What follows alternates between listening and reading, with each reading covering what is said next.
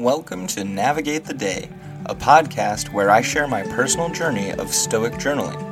For 365 days, I will be exploring the teachings of Stoicism and how they can be applied to my daily life. This podcast is for anyone looking to find peace, happiness, and fulfillment in their lives.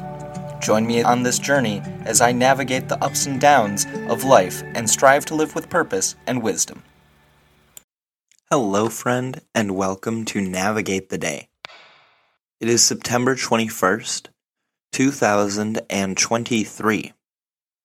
We are currently in the month of fortitude and resilience, and that falls under the discipline of will.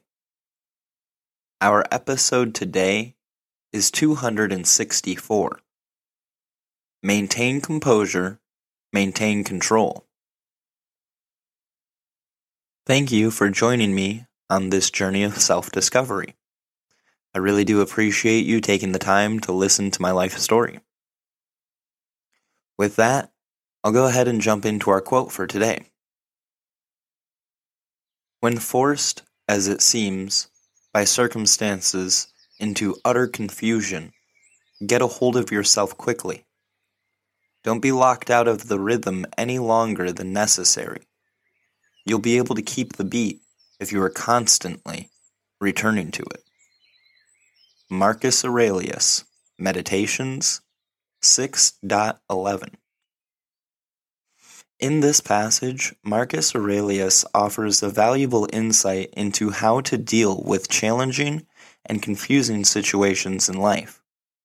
He suggests that when circumstances seem to push you into a state of confusion or turmoil, it's essential to regain control of your thoughts and emotions as quickly as possible. Aurelius uses the metaphor of a rhythm or beat to illustrate his point. Just as in music, where the rhythm is the underlying pattern that provides structure and coherence to a piece, in life, our mental and emotional composure serves a similar purpose.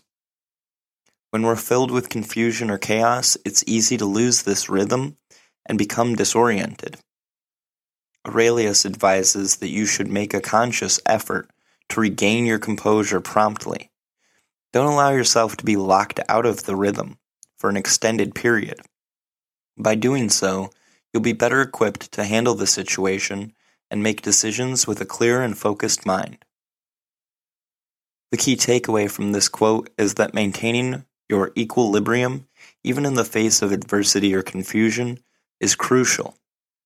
It's about not allowing external circumstances to disrupt your mental and emotional balance for longer than necessary, ensuring that you can navigate life's challenges more effectively.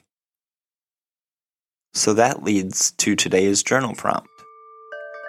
Can I keep life's rhythm no matter the interruption? When my rhythm of life is interrupted, I'm often quick to fold, quit, avoid, or run from the thing causing the upset. Throwing a tantrum the entire way is not going to make the journey very pleasant.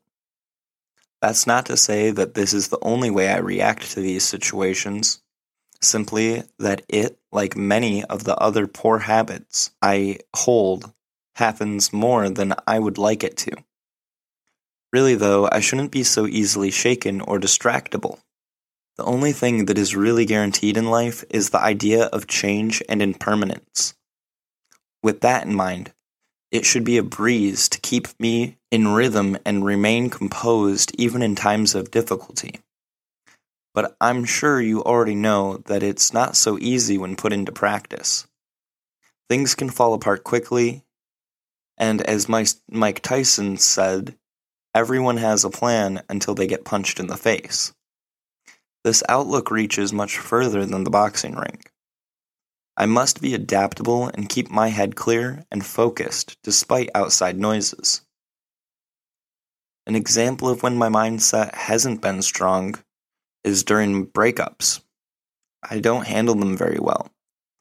Instead of keeping my responsibilities in check, I will often let all aspects of my life fall apart from my own bitterness. It's honestly embarrassing the amount of times I have allowed losing a woman to upset me to such a great length that I didn't care to keep my employment, emotions, or health in good standing. For real, I've quit a job just because I was broken up with. This just shows that me putting unhelpful or negative labels on circumstances or events has caused me more suffering than necessary. Allowing myself to fall apart in such a dramatic way is appalling when I now think about it, which I suppose I should stop doing. Being critical about these past behaviors doesn't make them go away, and given how I've handled my ups and downs in my relationship with Sunflower, I still haven't fully learned my lessons. There are plenty of times where I've lost my cool with her, myself, or the situation, letting daily life suffer further turmoil stemming from my negative reactions as a result. This only ends up hurting both of us, and it certainly isn't constructive. My eating habits are one of the more physical things that may become affected by minor annoyances or greater obstacles. My intake of calories drops when something disrupts my flow. I'm quick to push it off if something comes up that I find more important. And I know how that sounds. What's more important than nourishment? For me, that could be anything in the moment, really. My sights get narrowed and I lose focus of the bigger picture quite easily.